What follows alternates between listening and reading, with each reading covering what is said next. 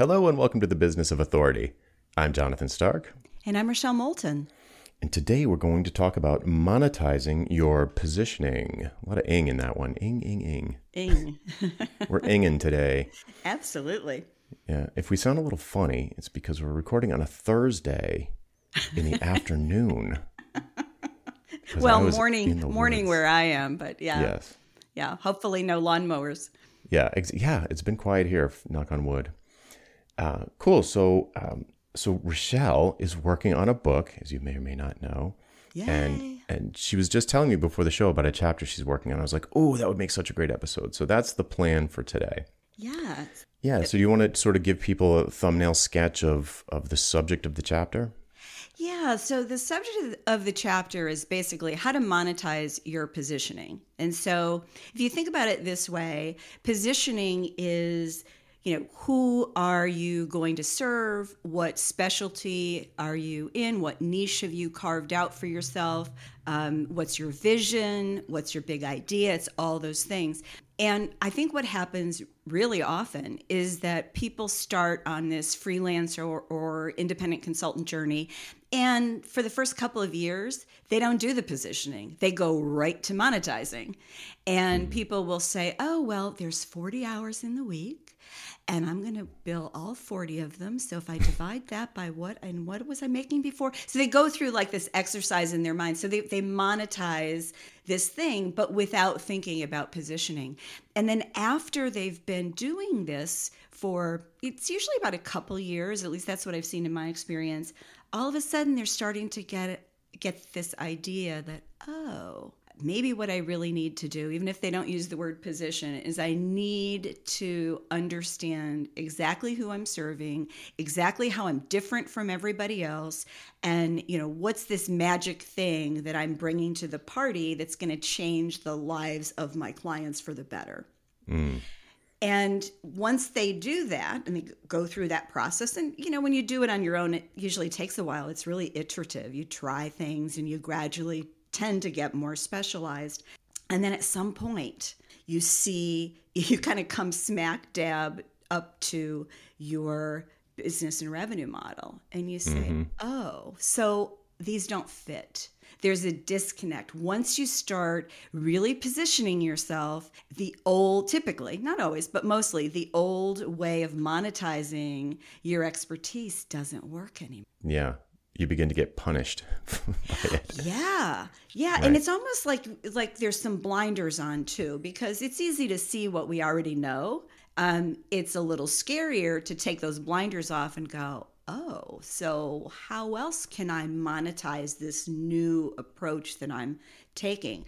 Maybe it's not billing by the hour. Maybe it's not a flat project fee. Maybe it's not a retainer. Maybe it's something different. Mm-hmm. Yeah, so there's two, I think, inflection points in that journey that you just described, which is super similar in my experience. Like you said, it's not every single time, but it's very common for people to sort of go out on their own and kind of do their job, but for clients instead of for a boss. Mm-hmm. And the obvious business model, if you even want to call it that, is to just rent your hands out by the hour. Yeah. So, and that's fine. That'll get you going. It's sort of, I guess that's the first inflection point, is for some reason you become dissatisfied being employed and decide to go solo. So that's like a huge jump. And it's generally pretty scary for most people. And so leaping to the obvious business model is a natural, you got a lot of other things going on. Do you really want to innovate using a business model that your clients aren't expecting, or, so it makes sense. I know why people do it. I did it. Yeah. Well, I see why people do it. And then the next inflection point was, like you said, it's usually a couple years later. Again, not always. I know people have been billing by the hour for 15 years, but, a couple years later, you start to notice things that don't feel, for lack of a better term, fair. For example, you start to lose projects. You're sending out proposals or responding to RFPs or, whatever your sales process is, and you're losing projects to people who are junior to you. They're either younger than you or they're younger in the business than you. They don't have near as much experience. Another thing that is a symptom is that you are getting a lot of downward pricing pressure from clients who do want to work with you, but they'll say, the next proposal after yours was like half the price. Like, are you really twice as good? It's kind of the other side of the same coin. You're getting undercut by on price. You're getting beaten up on price. You're losing deals to junior people you consider to be junior. And another one is you're hitting home runs for clients that are transforming their businesses, increasing their, bottom line by $1 million a year or something. And you're like, I got paid for 40 hours at $150 an hour, and they made $1 million, and it's going to be recurring. Yeah. And it's like that, so those are some symptoms that it feels like, there's some smaller ones too that I think are less obvious or less painful, like when you are talking to a prospect, I guess I would say, a prospect, and they compare you to someone who they're comparing you to the wrong thing, in your opinion. Yeah. So they don't really see the difference. They don't understand what you do, or they don't see the difference between what you do and what someone else does. That's less acute. So I'm kind of getting to the bottom of the barrel on the symptoms for this stage. There may be a few more. Let me throw one more, because I see it a lot, and I feel like it's big to the people that experience it. And that is that all of a sudden you don't have anybody to sell to. And when you have a highly marketable skill, like let's say software development, right? Mm-hmm. There's lots of jobs out there. There's an established model to do that. But if you're coming off of, let's say, an HR function, mm-hmm. there aren't as many. There are so many people that are doing that without distinction. Mm-hmm. That you just get lost in the crowd. And all of a sudden, all of the leads you had before were from the people who wanted you to succeed in your new business. It's a very American thing to start your own business, and your friends all want to help you, and everybody's throwing you leads. By the second year, those start to just drop away. Oh, yeah. No, that's a great one. Yeah. That could be right at the top of the list, actually, is that you're getting no leads at all. Yeah. You don't even have a chance to lose deals to junior. Yeah. There's that. That's a great one. Oh, cool. Okay, so you're like, yikes, and you're not getting any younger. They keep making new versions of you, whether you're a software developer or HR or whatever. So the competition is increasing, and you start to realize that you need to. You might not call it positioning, but you start to realize that you need to appear different in a meaningful way mm-hmm. to start to attract leads and have some leverage in the sales conversation, and be able to defend the fact, the reason behind your fees being higher than anyone else they're talking to, and so, those sorts of things. So you start to think, all right, what am I going to do to climb out of the crab bucket and really stand above all of this, all of the rabble, if you will. Mm-hmm. What can I do to be different? And that will take you down the positioning road.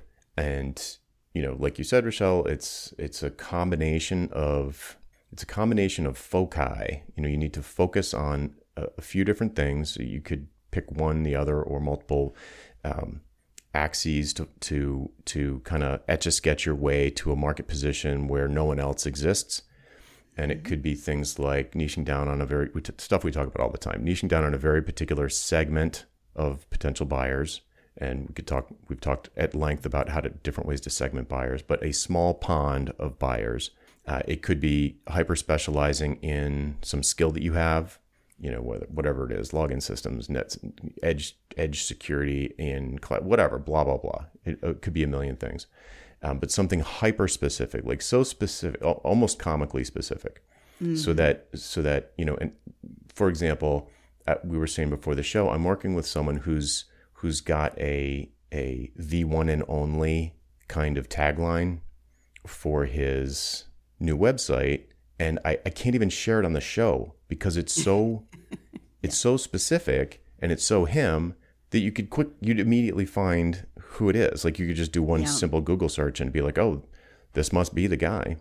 Like there's a guy on YouTube that's called the DIY video guy. He's like the DIY video guy, and I don't even know his real name. It's like Caleb something or something like that. And it's you start to, that is like the special skill. Like they've really hyper specialized in this particular skill. That dude could have previously been like a video production guy in Hollywood or something, or for Hollywood studios, but he decided to focus way, way, way, way, way down on a particular application of this massive skill set that he might have had. I'm just guessing. He could have been a total generalist, renting himself by the hour to do video production for, Hollywood studios.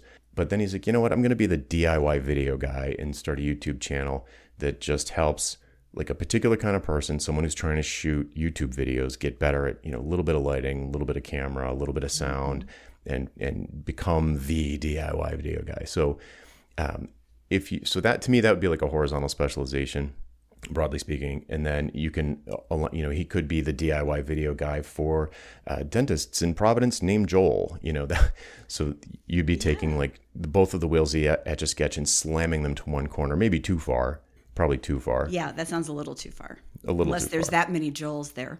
Probably not. Yeah. Yeah. So that's kind of the exercise that you get into at that point when you're like, geez, I've got one of these symptoms that we listed. I need to do something with my positioning, and then I need to spread that message or that messaging or the brand, however you want to talk about it, or however they're going to do it, because those are all slightly different things, across your website, whatever your marketing materials are.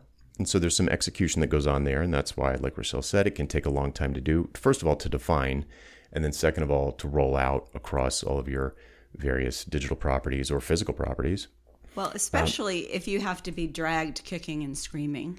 Oh, yeah. I'm thinking of a guy I know, he's not a client, so I think I can tell this story. A guy I know met him through a client, and he has a small web design firm with employees, maybe 10 employees. And I was referred to him because they said, oh, he's the guy to do web design for financial advisors. Yep. So what was fascinating is he did not describe himself that way at all. In fact, he went on to tell me about how creative they were in all different areas.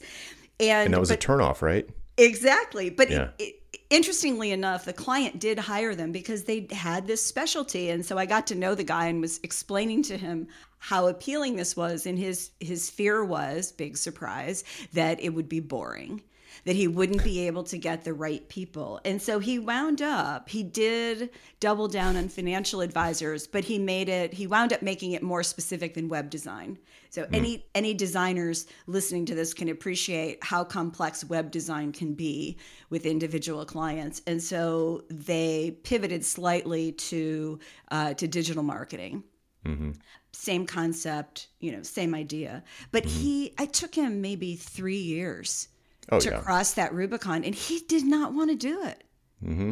And he finally realized that he really didn't have a choice. Doing this local expert was not going to grow his business sustainably. He wanted to be able to keep this group of people busy. And so he was taking, the local auto body store. It's garbage, yeah. Yeah. Mm-hmm. And he's like, no, this isn't what I had in mind. So it was, for him, it was this 3-year process. Yeah. It's almost like you need to slowly be convinced by the results over time. And you can't just snap your fingers and do it. It's very rare for it to work overnight. Although I have seen that happen.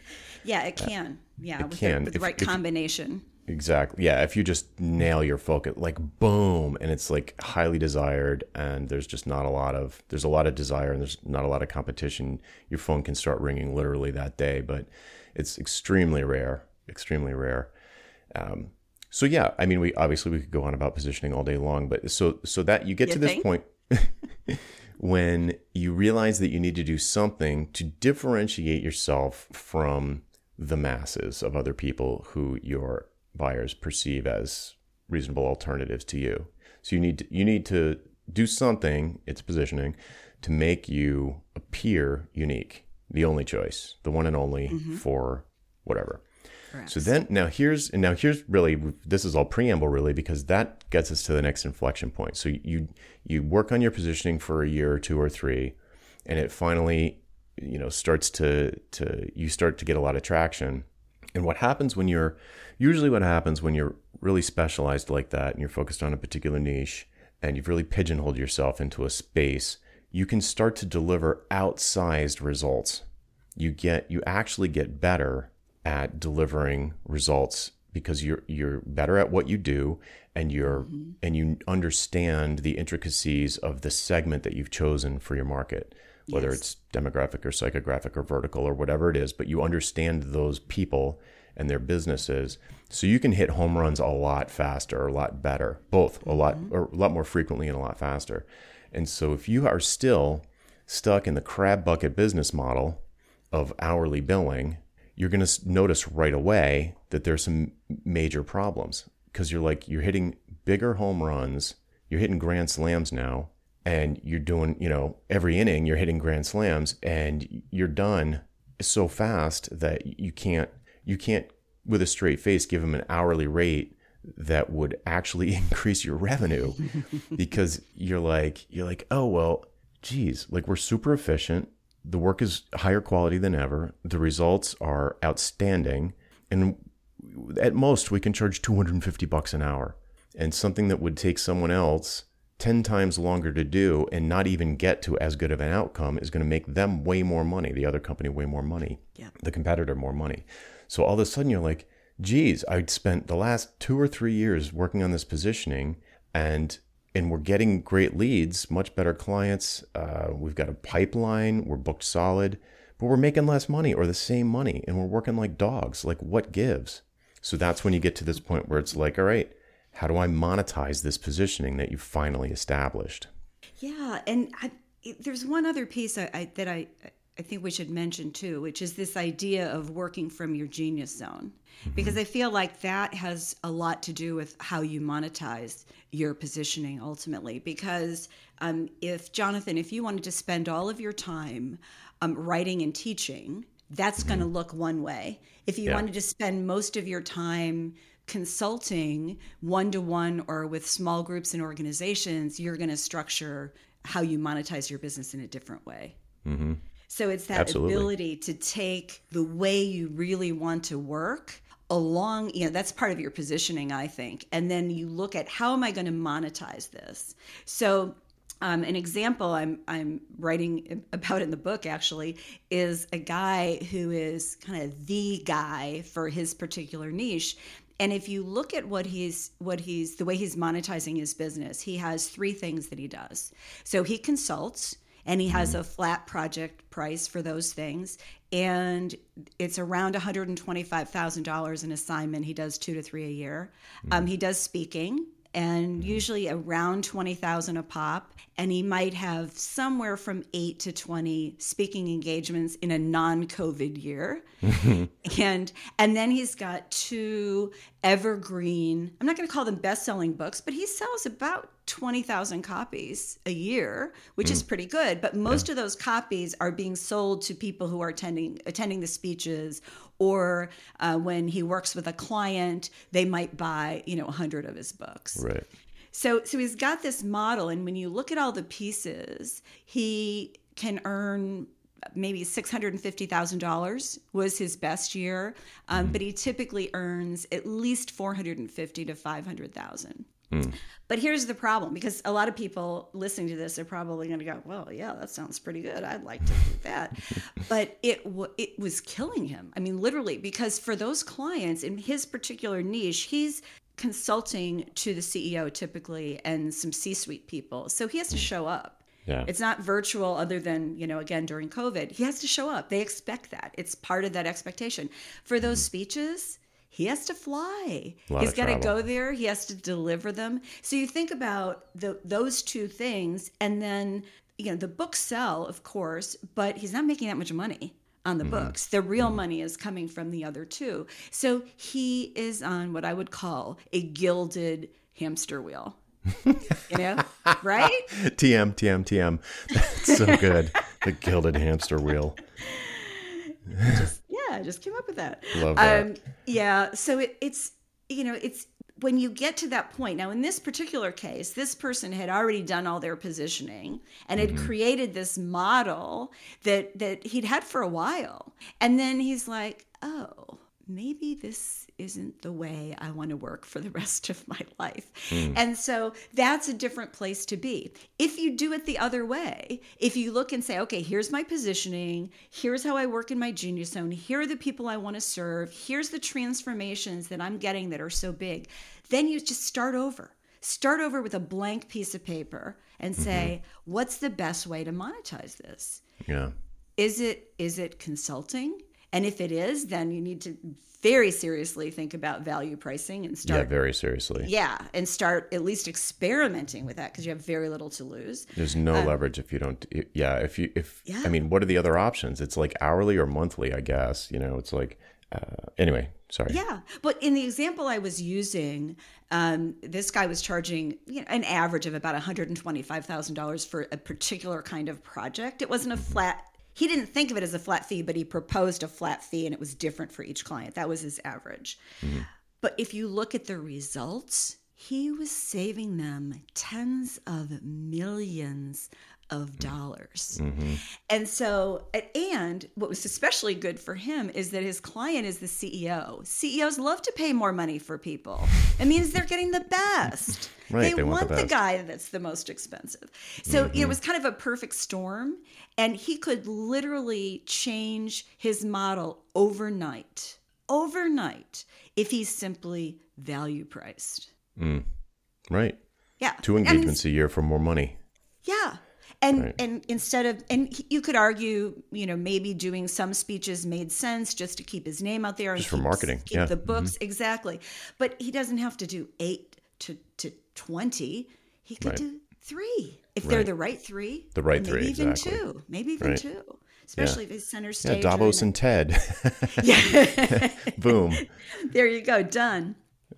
Yeah. Yeah. So, I mean, that's an example of something that looks really good from the outside, but is really a challenge to sustain on any level. And so when you're looking at monetizing, I think the fun part is to start, as I said, with a clean sheet and say, what could I do? Mm-hmm. What could I do?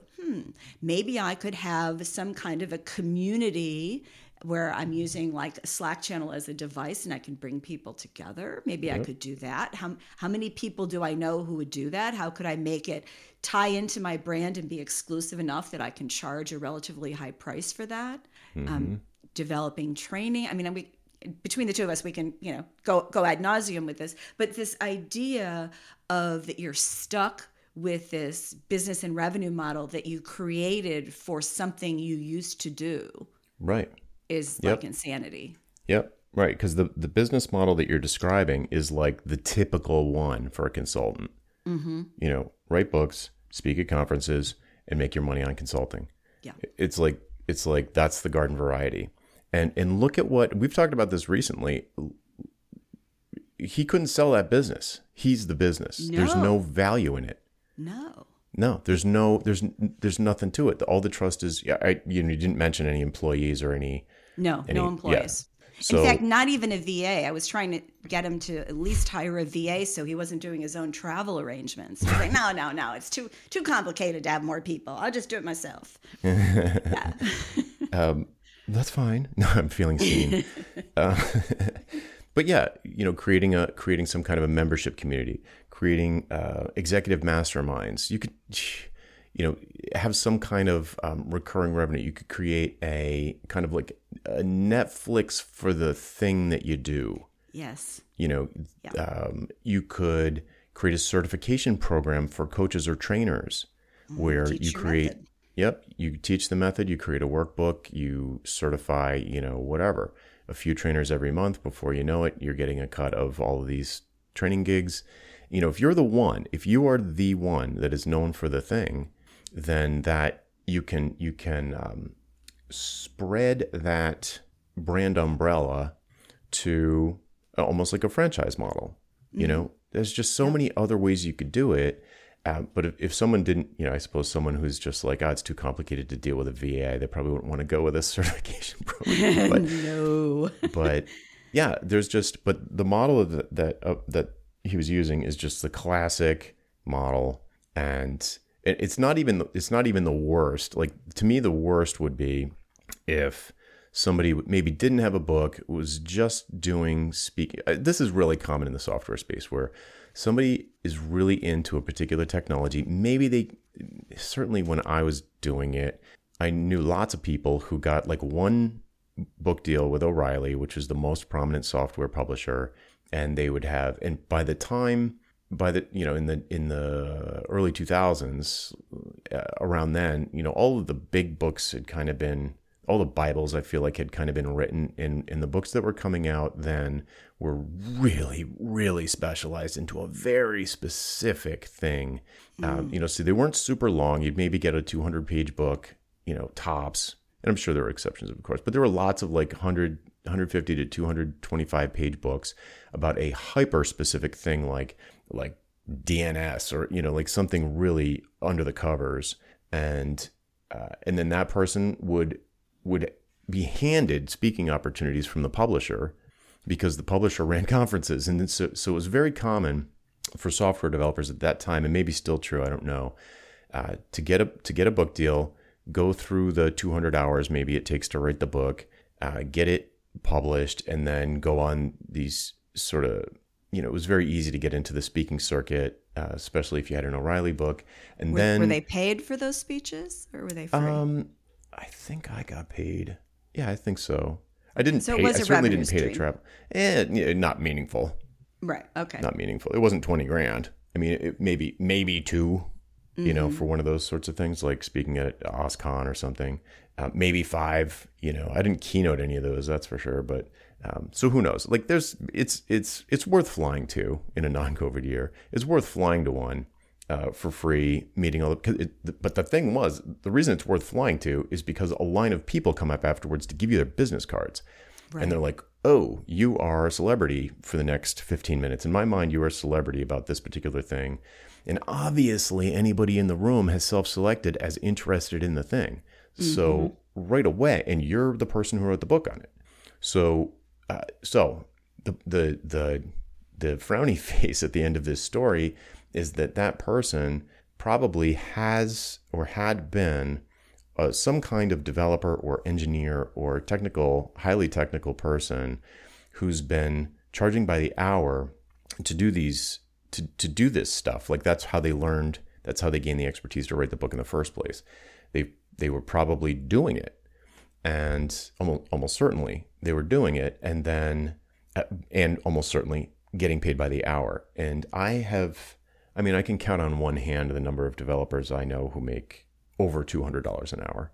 So, at least back then, but, so they're maybe making $100-200 an hour, maybe $250. And, once they wrote the book, they're like, I'm going to raise it to $250. And then they're getting these really premium clients that are coming along, and they're just not capturing enough of the value that they're producing. So it's that hourly business model is just, it encourages you to continue to be bad and slow at what you do. There's just no way around it. So the more expert you get and the more leads that are brought your way based on your positioning, you just can't capture the value, because the value that you're creating is going up and up and up. Maybe not exponentially, but it's nonlinear. It's going way up. And you can only, realistically, people can only increase their hourly rate in dribs and drabs, or they've got different hourly rates for their old clients and their new clients. And it just gets super confusing. And you're rate bound. Yeah. Rate bound. That's a great way to put it. So I saw a video the other day where Peter Thiel, who a lot of people hate, a lot of people love, I don't really have an opinion, but he did say something that was really smart about businesses. He's like, there's basically one formula I look at when it comes to a business. The business creates X dollars of value, and they capture Y% of X. And X and Y are completely independent variables. Like, that's the key. So in this scenario I just described, where some O'Reilly author, is now attracting clients like, I don't know, IBM and AT&T for these multi-million-dollar bet the business, very scary projects, and for them to be like, oh, it's $250 an hour. I mean, they just laugh.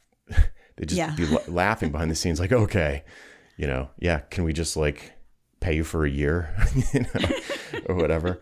Here, let me just write a check right now. Right now, and you're ours for a year. Yeah. You can't work with Verizon for a year. We're gonna keep you under wraps for a year. Yeah. So the in that model, as your positioning and as your expertise and the recognition of that expertise in the marketplace increases, the X number, the value goes way up. the value that you can create, the home runs you can hit, the grand slams you can hit goes way up. And the Y number, which is the percentage of that value that you are capturing, is static. It goes down actually, because you're probably capturing the absolute dollar amount is probably about the same or maybe a tiny bit higher, but the X is going way up and Y as a percentage is going down. Yeah. Yeah. It doesn't. I mean, it doesn't feel fair at the very least. Is Correct, linking yeah. those things together. Yeah, there's something called inequity aversion that people can Google for, which is the only, which I think is the only true application of the word fair when it comes to pricing. So that might be something we can put in the show notes. But inequity aversion is a fascinating psychological phenomenon that leads to bad things. But anyway, yeah. So if you have a business model that prevents you from at least maintaining Y, so if you normally capture 10% of the value of that you create for a client, and the value, you start getting clients that are getting 10x the value, because maybe 1 year your big whale client for the year was some regional cellular carrier, and then you become famous, air quotes, in this tiny pond, and the next year for the whole year your client is AT&T. And the value that AT&T is going to get out of the exact same expertise that you had the year before, or maybe it's a little bit better, is going to be 10 times what the regional carrier had. So for your Y, your percentage of revenue captured, percentage of value captured, it needs to go up by 10x in absolute dollar numbers. So if you made $1 million for the regional carrier and you're going to make 10 million for AT&T, or at least contribute to them making 10 million, then you should make 10 times the money as you did from the regional carrier with AT&T. But an hourly business model prevents this. You'd have to 10x your hourly rate, which can't happen. It's so weird, because psychologically it can't happen, even though in reality it would be the same amount of money. But people are not going to pay you $2,000 an hour for a year. No, it's a psychological thing. But the other psychological piece is that you also have to cross that chasm where you say, yes, I should make, let's say, $1 million because I'm saving 10 million. There's a lot of people that are like, I can't say that number with a straight face. Tell me about it. First sales to yourself. Yeah. Yeah. Tell me about it. I'm working with people right now who are just reliably delivering unreal results for their clients. And it's happening so quickly that they can't get their heads around, like, I said to one a couple of weeks ago, and I'm like, you need to add a 0 to that number. Like your fee it's just too low. Yeah. Or maybe, no, I'm exaggerating a little bit. It was like 5x. You need to 5x your price for that productized service. Yeah. And it's just like, I can see the math and it makes sense, but it's like you said, can't say it with a straight face. Yeah. Yeah, it takes a while to get to that point, and most people will hopscotch a little bit. I mean, it does make it easier when you're not going back to the same client, because that's a whole different, complicated mess. Yeah, but when you're talking about a new project, a new client, it's a new day. Mm-hmm. Yep. And why not try it? What do you have to lose? Yeah.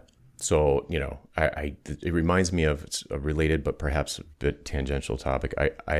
This is why I love posting prices on your website, because it puts you into a slot in the prospect's mind. So when new clients come along, they already have the expectation, at least in a ballpark way, of what it would mean to work together.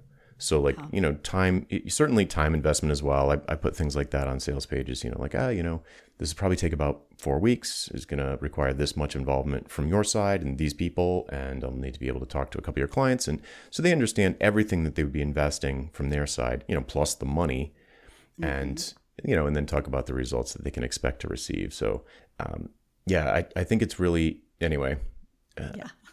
Yeah. And if you're putting prices, so if you put your hourly rate on a website, it almost doesn't even make sense, because it doesn't mean anything. It's meaningless. It's like, it's only meaningful to a buyer who is about to go compare you to other people's hourly rates. Yeah. Because they'll just assume wrongly that everyone's going to take about the same amount of time. No. And that the quality is going to be about the same. Yep. Yeah.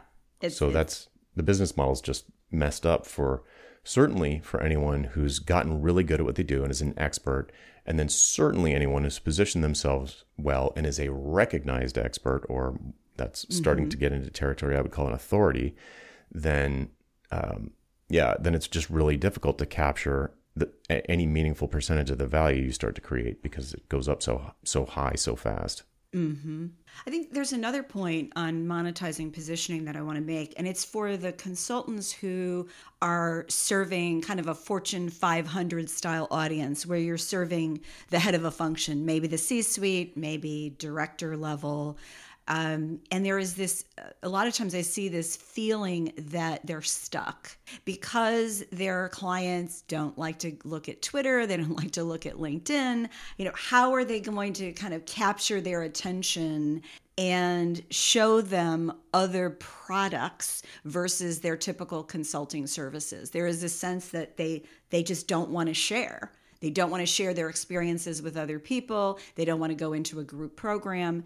And I guess the point I want to make is that there are so many ways, even if you're in that elite audience, like the example we talked about, that you can take that expertise and slice it and dice it in a different way, so that you don't have your one revenue stream being consulting to those people.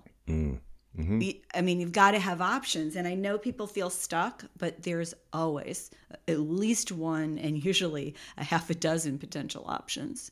Sure. Yeah. I mean, do we want to get into that a little bit, or? We could. Okay. One that really surprised me, that I had a ringside seat to, I think it was probably about 2011 or 2012. I was working with some folks that were putting together what I would call, they didn't call it an association. It was kind of like an executive mastermind, where they mapped out, like, I think it was like 6 or 8 industries, like huge industries, like mining, government, or defense, healthcare, education. So they were no direct competitors really.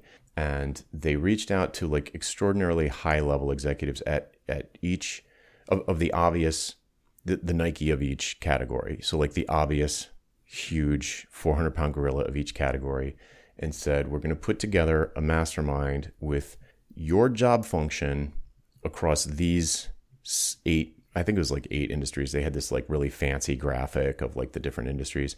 And we're going to look for synergies at the intersections and see, and innovate, essentially innovate cross industry.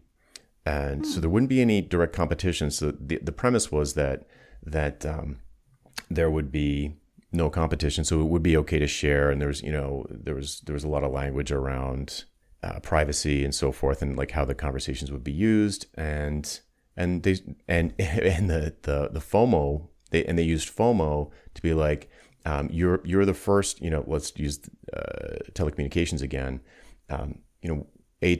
CEO of AT&T, or CTO of AT&T, or CIO, it was probably CIO of AT&T.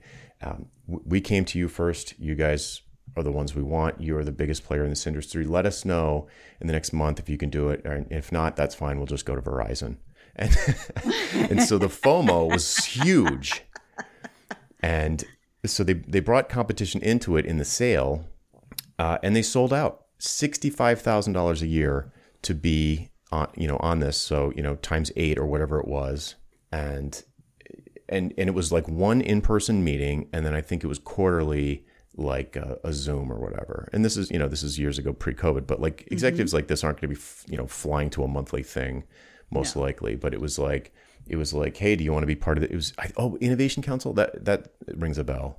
I think they called it an Innovation Council, Mobile Innovation Council, something like that. And yeah, they sold it out. And so, for essentially a bunch of organization, they basically led a group, facilitated a group. And I was like, wow, okay. Yep. And so and then the consulting firm that organized the whole thing, well, guess what? Now CIOs at the leading companies across 8 or so industries were on a first name basis with these brains, so it was like, wow. Yep. Yeah. And, it's funny because when I was in the big consulting world, and it is a long time ago, but they would try to do those things, but they would never charge. They were always free. And that was the problem, I think, in retrospect. I agree. Free? That's going to be worthless. Because the consulting firm, and there were more than one firm did this, would think, oh, if I could just get access to the CXO of whatever the function was, oh, this would be great. So I'm going to make it free. And they would try to make it really attractive, but I just felt like it was never valued because they didn't have to pay for the exclusivity. That's a mistake. Yeah, that's definitely a mistake. I'm sorry. That's crazy. Yeah. There's no way. Yeah. Yeah, but it's again, that's another chasm. It's, I should do this for free. I'll just do this and I'll do this and I'll do this. And when you think about monetizing, of course there are things you're going to do for free. You're going to speak for free. You're going to show up on podcasts. There's going to be plenty of things you do for free. But the things that are where you're using your best work, you're working in your genius zone, delivering to your ideal audience, most of those should be paid. Mm-hmm. Yeah. Yeah. You get, the line in the sand is different for everybody, but you got to fund the mission. So you got to draw the line somewhere. And ideally it's going to be, naturally it's going to be at the portion, sort of the portion of the audience whose attention you have. It's the portion who has the highest buying power, is the easiest place to start, because they're automatically going to be less sensitive to high prices. So, duh. So like the CIO of AT&T, and I'm not saying that the CIO of AT&T was like in this innovation council, but because I don't remember, but I'm sure 65 grand was like peanuts. Yeah, it's a rounding error in the budget. Right. So we talked about the sort of franchise model and having certified coaches or certified consultants underneath you. Obviously, you could also build a firm. That's another way to go. What's another? Oh, market research is another one, or market intelligence. Say more about that. In terms of other ways to monetize. So okay, I'm with you. Yeah. So like market intelligence, like say a Gartner kind of thing. Mm-hmm. Yep. Or let's see what else, like civic science. We're going to have a guest on the show soon, the CEO of Civic Science, so he can tell us all about monetizing in that way. Yeah. But what's some other things? Yes, we talked about franchise. We talked about executive masterminds. We talked about community membership communities. Any kind of I put these with masterminds, workshops, seminars, anything where you're delivering in that way. But let's not forget productized services too. Mm-hmm. Whether it's, the website in a day or some kind of an assessment tool where you draw a box around what it is you're going to deliver. Mm-hmm. That's not necessarily something Fortune 500 folks would do, but when they do, it's usually a huge lead in to whatever their service is. Mm-hmm. It's a way to get paid doing some things that if you were doing a proposal might be unpaid. I actually came up with some ideas. I was brainstorming some ideas as I was closing down or ramping down my mobile biz, where I would offer a mobile innovation workshop. It'd be like a half-day thing, whatever. Let's say it was a day-long thing. Executive leaders or board or whatever be in this thing. Because I did some talks that were like half-day. It was just really a presentation, though. It wasn't a workshop.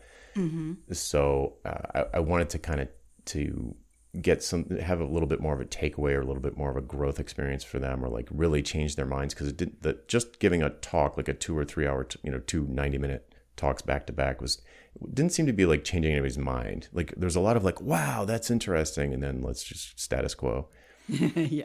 So I was like, I was thinking about that, and then having a workshop after it where we brought in maybe some people, additionally a level under them to the whole thing, and also just really came up with some specific applications for them so that it would be customized more to their situation, and like do all of the sticky notes on the wall thing and all that. Yeah.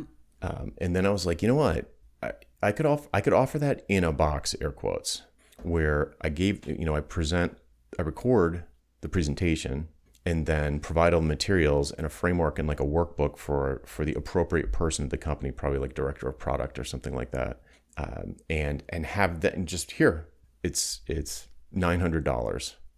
It's this whole like innovation workshop in a box, and you buy it, deliver it, go through all the stuff, deliver it to the people. And I don't even, I never actually released it, but I was like, that, I'll bet you that would work. And maybe it wouldn't, but big deal. And it also sounds like you could charge more for that just from the names. Probably.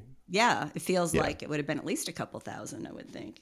Maybe. Yeah. See me like selling to my own wallet. Well, yeah, that's the thing, because we always think about it. We undervalue what we're producing. But if you think about it from a corporate buyer's perspective, there's not much that they buy that's $900. True. Even if they go to a training session, it costs more. I mean, to go to like some kind of a conference booth, travel and everything is going to be over $2,000. Yeah, you're absolutely right. Come to think of it, I could probably do it just under 5,000. And they just put it on a credit card and not even think about it. Mm-hmm. Yeah. So, right. I mean, for crying out loud, I was getting paid like $7,500 to do the 2-hour talk, and I'd have to usually drive somewhere. So like, just package this up, sell it for $5,000. Man, I'm gonna do it. That's why we keep going back to, sometimes you just have to start with a clean sheet. Yeah. So that, I mean, that's really, depending on any add-ons that I could have, but just on its own, that's straight up product. That's not even a product I service. Yeah. But you could definitely have, I was talking to someone recently who, just to give people, get the gears turning for folks listening. I was talking to someone who's really in the innovation space. He's a designer and would just do wild. They spent his year, instead of writing books, he had a small firm, and instead of writing books every year, he would essentially have his company, himself and his team, put an equal amount of effort into research and then produce an amazing, like, large poster size infographic that they would distribute to hospitals and hospital administration. And I was like, wow, that's great. But how do you monetize it? I think I don't know if they sold the posters or not, but I'm sure it was a trivial amount of income. Right. But they would do these engagements, sort of like an innovation workshop, call it. But it was an engagement. Like, it wasn't just a day, it was like, to produce a particular outcome. And I was like, well, how do you keep it from being, it must be very different from client to client. And he's like, yeah. And I'm like, well, how do you keep it, if you're selling it at a fixed price, how do you keep it from going way over? And he's like, we just time box it. I was like, what if they drag their feet? And he's like, that's their problem. I was like, okay, that's cool. And so he'd have this, I don't know. I don't even know how much. It was a lot. It was a non-trivial amount of money for one of these engagements. And, the expectations were set up front. Like, here are the meeting times. Here's what you're going to have to do. The shared accountabilities. Here's what we're going to do. And, on August 25th, we're done. So, so it was cool, actually. I was like, wow, that's really great. Because if they spend the money, and there is a deadline where you're going to disengage, then it would probably stop a lot of foot dragging. And if it didn't stop the foot dragging, well, too bad. Right. You're protected.